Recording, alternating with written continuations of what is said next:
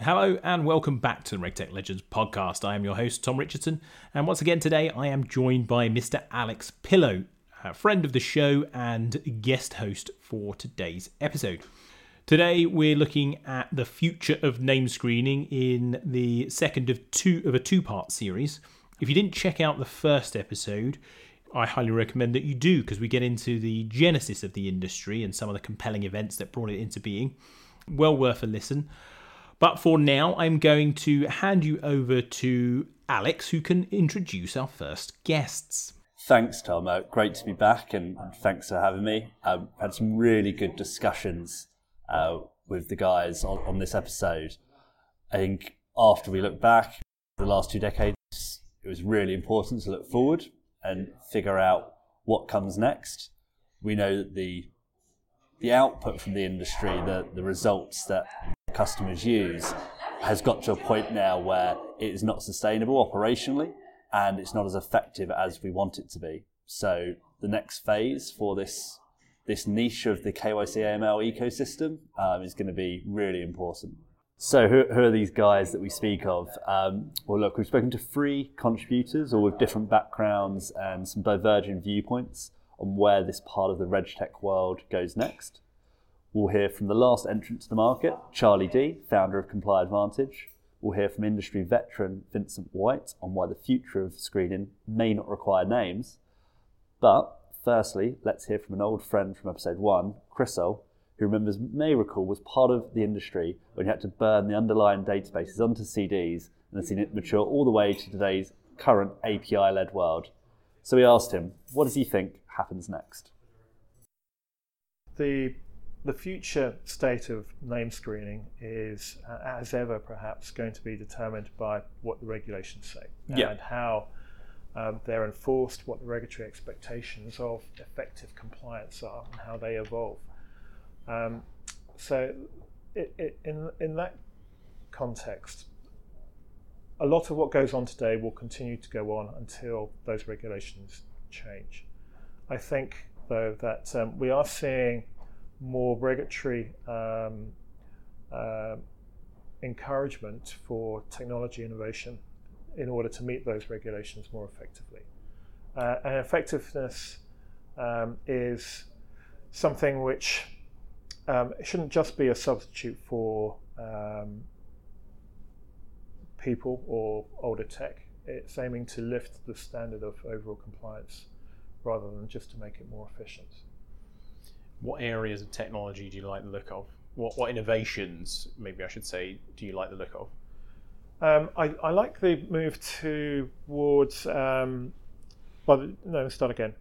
general, the move towards more transparency in data and regulatory sources is good.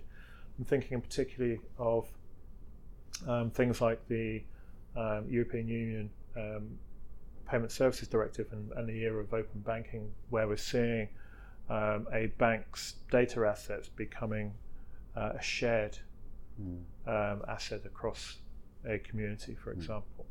I'm thinking of the moves to provide more accessible and transparent ultimate beneficial ownership information, and the number of government sponsored or industry sponsored utility initiatives, which again are about sharing information and then using that wider data set to provide a more contextual or fuller view of the risk based on everyone's perspective rather than just the perspective of a single institution.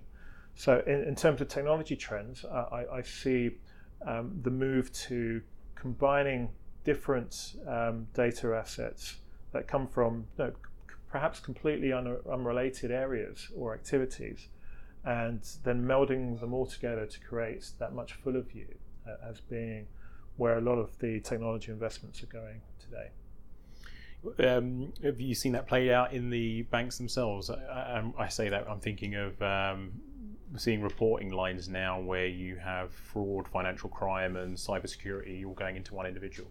Yes, I think there have been maybe a couple of false starts with this because of, 4 or 5 years ago, perhaps longer, there was this concept of FRAML, fraud and AML, moving together. That is an awful acronym. It does. It is. No imagination. But I think now that there's a realization because fraud and AML and all the other activities around reputation risk management, they often use the same data sets, and they can each contribute something to the other as well, which previously might have been locked away. So putting all those different facets to create something that's greater than the sum of the parts, I think, is now key. Very good. With that sort of consolidation, potentially in banks or consolidation, but bringing together different teams, different levels of expertise, what do you make of both utility technology, for lack of a better term, inside individual institutions, as well as sort of, there's obviously been reports and efforts made in certain parts of the world to create some level of utility in KYC AML. What do you think to those efforts and trends that are going on? Sure. So the utility one is quite interesting. It's an area I've worked in the past.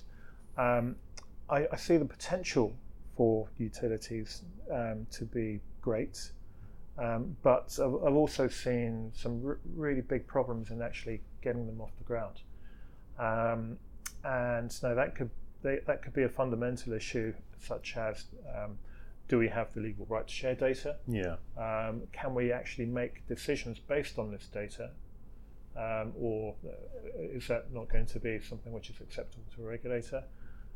Do we go for a centralized or decentralized model, which is really a key, a key question. And until some of those big fundamental questions have been resolved and you've got the decisions in place, it's going to be really, really difficult to get some of these off the ground. But so that's the sort of regulatory side to it.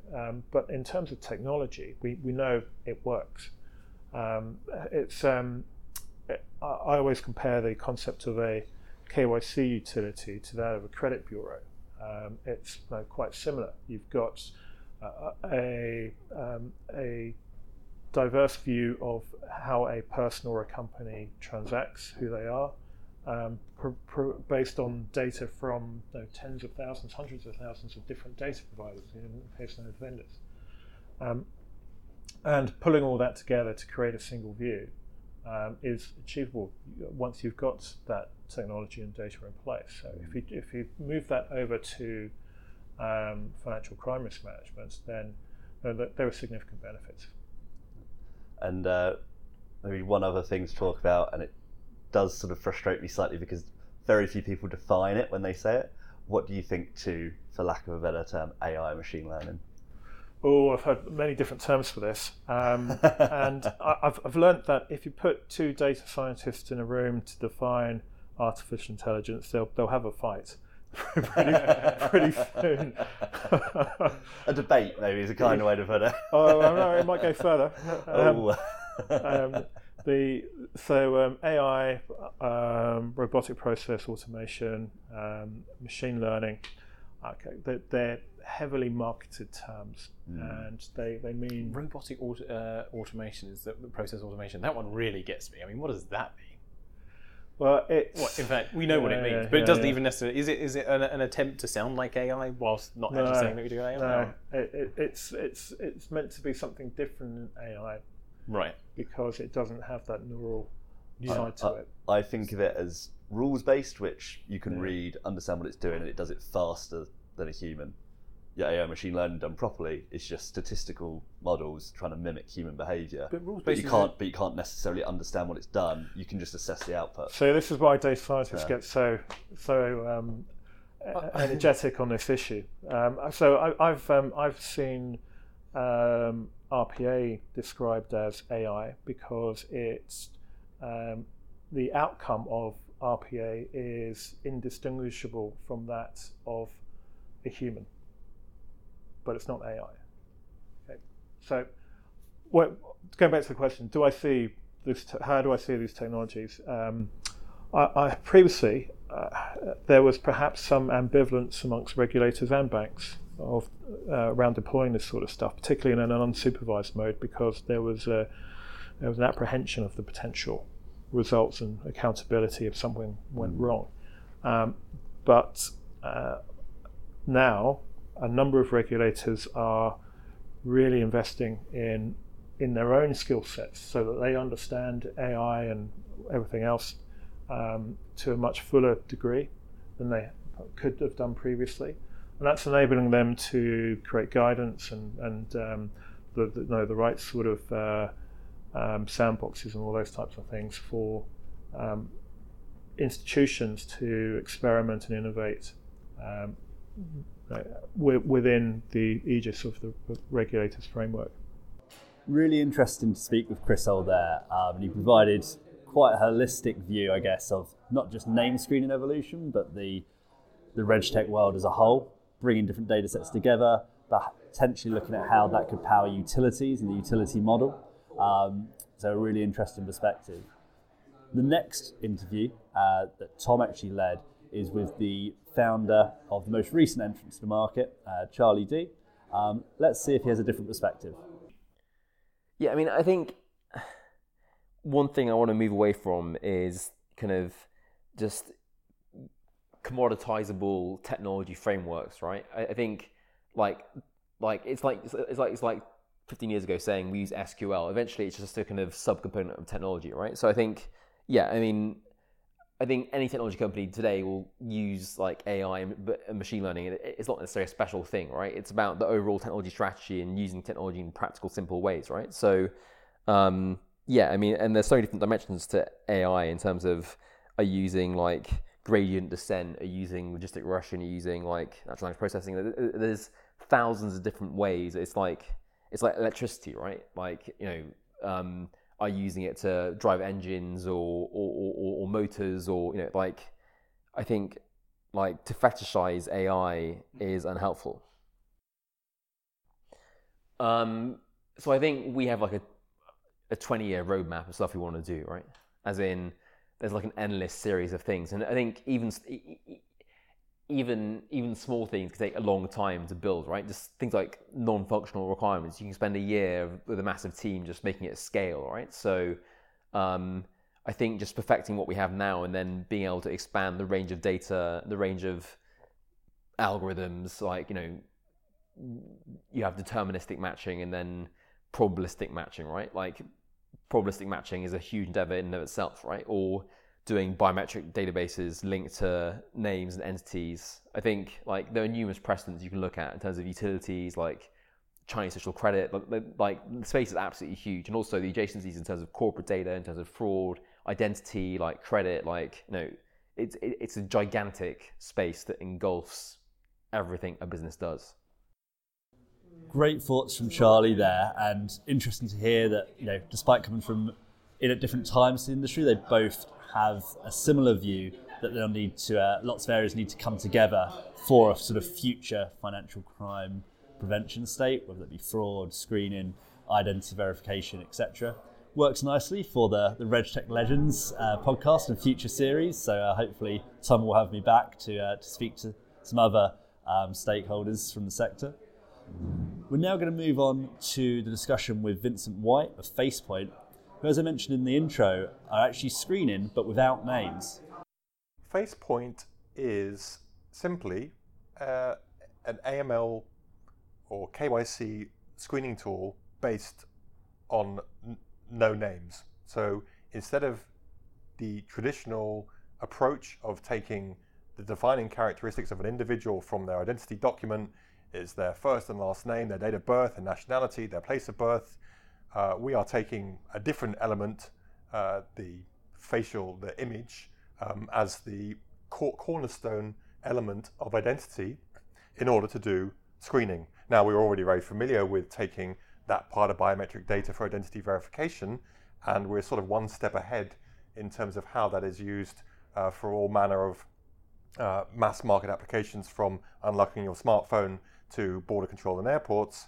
But this is simply the evolution to say, why don't we use that far more unique defining biometric characteristic as the keystone of identity for screening against watch lists or risk databases. We do now have performance data on biometrics. So this is the sort of the tail end in terms of dealing with match results and how good are those match results. We talk about false positives and false negatives with different labels depending on the context of the application, but the jargon is precision and recall. We want the best of both worlds. We don't want to have we want to have as high accuracy and precision as possible, and we don't want to miss any matches, but we don't want to have false positives. We don't want to have things that are going to be incorrect, which basically translate into a waste of effort, time, resources, money. Now, we have performance data on biometrics and how superior that is. So it's not just that you have a level of uniqueness which you don't have with human names in terms of your face, your fingerprints, your iris, and so on. The performance data are now vastly improved in the last few years, such that we can achieve both that precision and recall. And there is a popular misconception that biometrics falls down and fails, that has an ethnicity bias, an age bias, and those are things that have really progressed and leapt forward in the last 5 years. And we have now, an integration with proper integration with artificial intelligence, machine learning, and so we can deal with all of the problems to do with poor quality images, poor lighting, pose, and we have a liveness in terms of biometric verification, so that we actually get a superior matching outcomes. So if you take that as a given, and to go back to your question, what are the sort of practical main attractions of biometric matching versus alphanumeric? Well, you're integrating the identity verification and doing that in one fell swoop. The biggest problem with watchlist matching is that you first have a separate identity verification process to check that that person is who they say they are. Now, if you look at the figures on identity fraud and account takeover, it's the highest level now. One of the biggest problems in KYC is that you will have simple deception, and you will have people who have stolen identities or masquerading as someone else to avoid detection for a number of criminal nefarious reasons. And so if you can basically cut to the quick and deal with something that is immutable, i.e. biometrics, then you overcome those problems. Now, when I first got into this, and I wasn't aware, I'd probably seen too many old films, I thought that you could do something to conceal your identity. Obviously, you can do it through disguises, and we see this in terms of protests in Hong Kong, in terms of protesters visually concealing their faces or using LEDs as a sort of distraction to surveillance cameras. But the more drastic changes to physiognomy through plastic surgery, I was not aware of this, but that's something that simply will not fall modern biometric technology. So that's not a solution to go off and try and get a new face because you are a narco kingpin and you want to avoid detection that way. So we have great successes in biometrics dealing with false identities, and we also overcome all of those linguistic problems to do with common names, homonyms, transliteration, syntax variants, all of the things that contribute to false positives. We simply transcend those by not using a name-based screening system. And then one final thing, and it's a particularly a niggling problem for dealing with sanctions. I think this began with an Iranian sanctions issued by OFAC. The Venezuelan oil industry is another. At a certain point, there was a new kind of narrative or implicit sanction which was open-ended. It was a sort of an edict: don't do business with any entity connected to this particular sector, this terrorist group. And that's a real conundrum, a real dilemma of how can a name-based system effectively address these cases if you don't have a finite, exhaustive list of names. So with the biometric database and the biometric approach, you can at least categorize at least individuals based on a connection to, say, a terrorist group without knowing their names. So essentially, it's one of those known unknowns or unknown unknowns. If you want to have a really good KYC system, then you want to also be aware of those risks where you can't establish someone's name, date of birth, nationality, but all you have to go on is an image. And this is very much the situation in law enforcement cases, where all you have to go on is a description of a suspect, and from that, the other details are necessary for prosecution and furthering that pursuit of that perpetrator. But the first things that the law enforcement have to go on are the physical characteristics of a suspect. Is it your view that in, say, 10 years' time, image screening will be the de facto standard, if you like, for sanctions and PEP screening? I think so. I wouldn't like to put a time frame on it. I think initially it's going to be a very useful adjunct. We're going to find, particularly with those cases like narrative sanctions, that it's far more effective. I think our focus and our expertise, first and foremost, is on the counter-terrorism side. And what I would expect many firms to do is have some level of redundancy, which I know that they currently do with conventional list providers.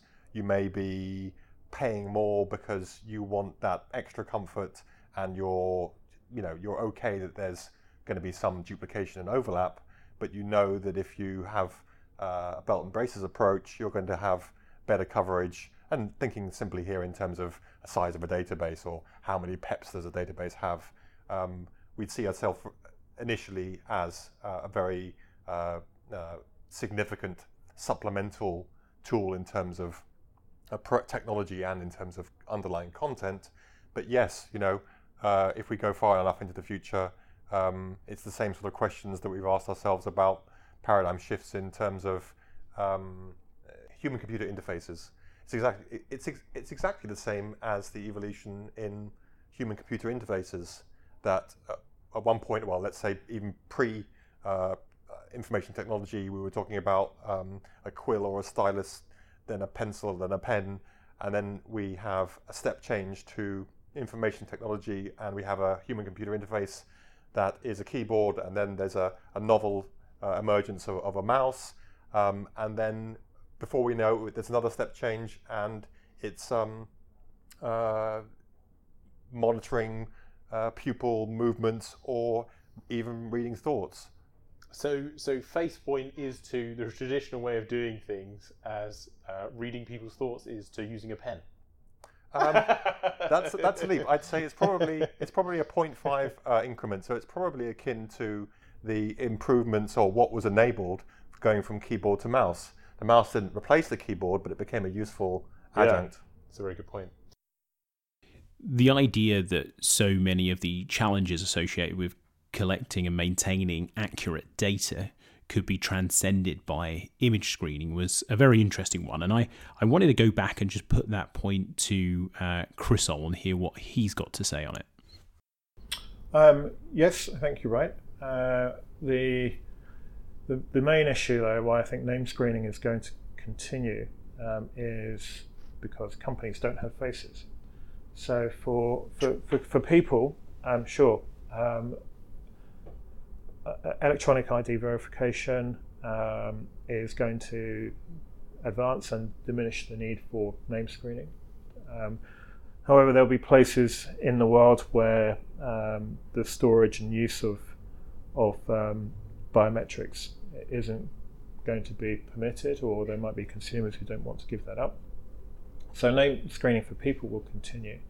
I think that the regulatory obligation, particularly for sanctions, will continue to be list-based for the foreseeable future. But yes, there's a clear trend towards using biometrics to identify a person, and that will be a step for technology to evolve into name screening. So as we said at the start, the title of this episode, Name Screening is Dead, Long Live Name Screening, was slightly tongue-in-cheek.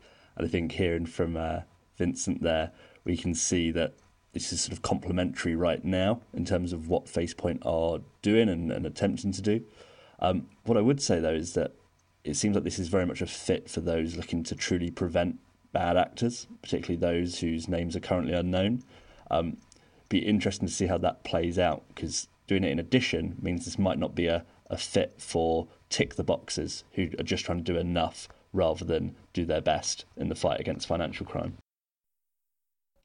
So, Alex Pillow, we've heard from Chrysol Correa, we've heard from Charlie Dellingpole and Vincent White, but now it's time to turn the tables on you and get your views on what the future holds for name screening.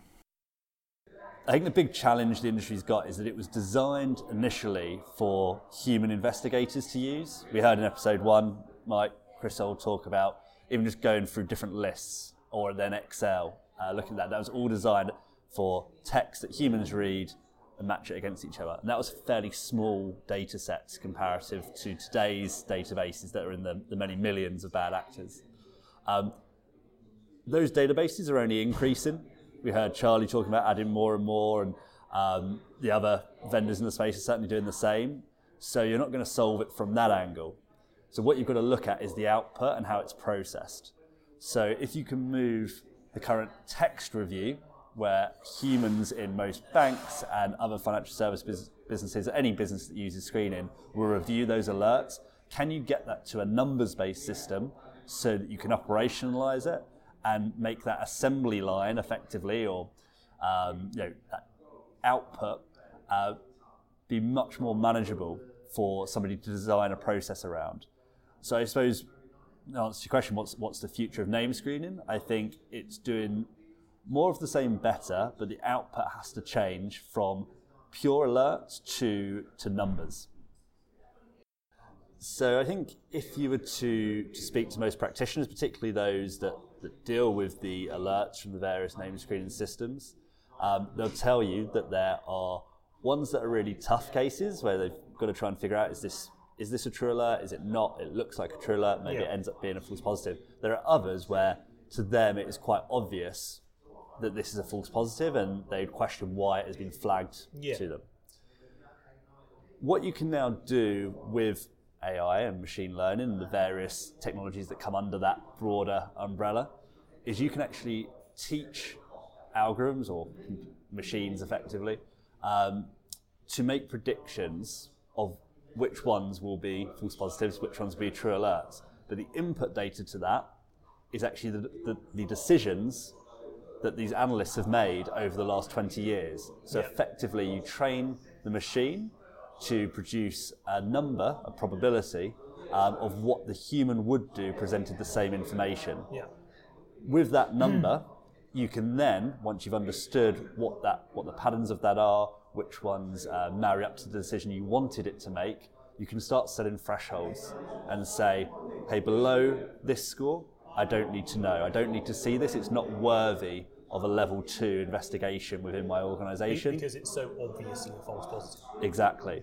And maybe above a certain level, hey, actually, this looks like it would go straight to a level 2 reviewer. So we don't need a level 1 reviewer to look at this. Send it straight to the upstairs, so to speak, so that they can go and do the additional work that will always require human investigators to perform. So, moving to a numbers-based system really is about producing an output along with the alerts that allows a financial crime prevention program designer, for somebody who'll have to come up with a better job title than that. That deserves an acronym. Yeah. Chrysol, if you can come back with FRAML or something else, or send in your ideas, listeners. They design the system to output what they need to look at and suppress what they don't need to based on their previous decisions. So obviously there'll be a rollout period, but I think that actually solves the problem and creates capacity for more level 2, level 3 work in AML and more prevention of illicit activity within the system. I think Chrysol made the point really well that generally the way this industry has worked for the last 20, 25 years is bad guys do stuff, then eventually people notice and say that's bad, then regulators eventually create a regulation for it, then practitioners create a program to meet that regulation. Then it gets reviewed. Then we have some people that fall short and get fined and then come up to standard. But whilst all of that's gone on, the bad actors have already moved on. They've done the next thing, and I think that's why not only is there an efficiency problem in AML, there's also an effectiveness problem. So how you flip that round is actually going less pressure on the supervisor or the regulator, although they need to be part of the solution, part of the prevention. And you move to a model where, hey, bad actors do stuff, and it gets noticed by the industry and by society, by practitioners. That information, I think, can be shared, and there are groups like in the fintech world, the FFE group, based out of London, do share these typologies in protected format. Then all the practitioners should already lift their standard. If the regulators then want to catch up, great, because there might be people that aren't in those bodies that that they can then oblige to come up to that level. But I think the question is, should our exposed industries, should our financial crime prevention professionals actually not be seeking to get ahead of the curve rather than always chasing it? Yeah. You're talking about an almost sort of corporate social responsibility. Why would a fintech or a bank be interested in doing that? I guess it could ultimately be a way of attracting customers. Could be, and also I think I don't know the amount of budgets that are spent on CSR initiatives and whether it be environmental, whether it be helping your community, etc. All those things are important. I'm not saying this is instead of, but I'm saying one of the best things you could do is to weed out criminals and prevent illicit gains, because the reason they're doing it is for money, and they have to process that money. Natasha Vernier, who was at Monzo previously, had a great line that almost all crime is financial crime because it's done for monetary purposes, excluding crimes of passion. I think that's very true. So if you were to look at it that way, I would argue that while the supervisors be involved and they should be aware of what people are doing, supervisor tech is very interesting in terms of doing specifically name screening, but let's just call it KYC, AML, financial crime prevention better. We've got to move to a more proactive rather than reactive model, where rather than waiting for the regulator to tell you what to do and then reaching that standard, you should be setting a new standard every day within your own organisation. And when you do come up with something innovative, whether that be with your vendors, with your internal departments, that is catching more bad guys, then there then needs to be a model, to your point earlier, where that can be shared across other organisations. Because I think Chris mentioned you don't necessarily want prevention to be a competitive advantage. My argument would be you want to then make the operations a competitive advantage and say, can I now do that better than anyone else? Can I do it more efficiently? Can I do it faster, etc.? But yeah, that would be my take, is that also needs to happen alongside the technologies evolving, but the technology will follow the customers. Yeah. If the customer asks for something different and they're willing to pay for it, then these companies will create things. Yeah. But as long as everyone's happy to go as is, then there's less incentive for things to change. And from the conversations you're having with these institutions, are you sensing that it's going that way? I think in part, I think there's lots of motivated people, there's lots of smart people that look at this, but there's also we live in a market-based world, market-based system, and if the incentive is, or the disincentive is, hey, we're going to fine you if you don't reach this standard, then people are going to reach that standard and not going to look to do more. So, I mean, completely spitballing ideas here, but could there be certain forgiveness for, hey, look, you can build up credit where you catch bad guys. Does that count against any that do slip through your net as long as you demonstrate best effort? Maybe. Is there something that you could do with the tax system and say, the more you do on this stuff, if we're recovering funds, there'll be some benefit there. That's an intriguing idea. You've got to incentivise the right behaviours, because whilst all the compliance professionals might they may be disagreeing 100%, but they might be. It's a fairly far out there idea. They might be banging the table going, yes, we do need to be more preventative, we do need to be less reactive, etc. But if I'm a CEO, CFO, and my primary job is shareholder return and nothing else, then maybe I only care about not getting fined. And they're the guys that hold the budgets. Yeah. You could go down a different rabbit hole of should the compliance or financial crime teams report to a CEO? Arguably not. Maybe they should report to the board. Maybe they should report directly to the regulator. But way above my pay grade. Yeah. Okay, Alex, we went off on a albeit interesting but slightly wild track there. Just coming back to Chrysol's point about how it's currently regulation that drives the change, what do you see coming down the track over the next couple of years? Yeah, I think the next big one, or the next sort of material change is the sixth money laundering directive. The seems to be sort of bringing them closer and closer together. Yeah. But I think that reflects the amount of new crime typologies, etc., that are making their way into our system. So the thing that I think the sixth money laundering directive does that changes name screening is it actually, for the first time, defines certain predicate offences, so 22 predicate offences. Now, sometimes it's a pet peeve of mine, people talk about name screening as sanction and PEP screening, because those are the two things that are defined that you have to do. There are other things it sort of infers you should do, but now there's actually these 22 other things that you should be screening. And what that means is that for anyone that is still sort of stuck in, a sort of tick the box, do my sanctions, perhaps don't worry about anything else, name screen environment, they will now have to do adverse media screening, in my view. I think that's a really good thing. It won't be a surprise to anyone that's ever dealt with me in a business environment that I think everyone should be doing adverse media screening and doing it well. Not everyone to the same extent, because they have different risks in their businesses, different openings that criminals might use, so it can be tailored to the individual company. But that adverse media screening will bring in more workload because it opens up a much larger data set. So it kind of brings me back to my point. I think a lot of firms will then have to deal with that.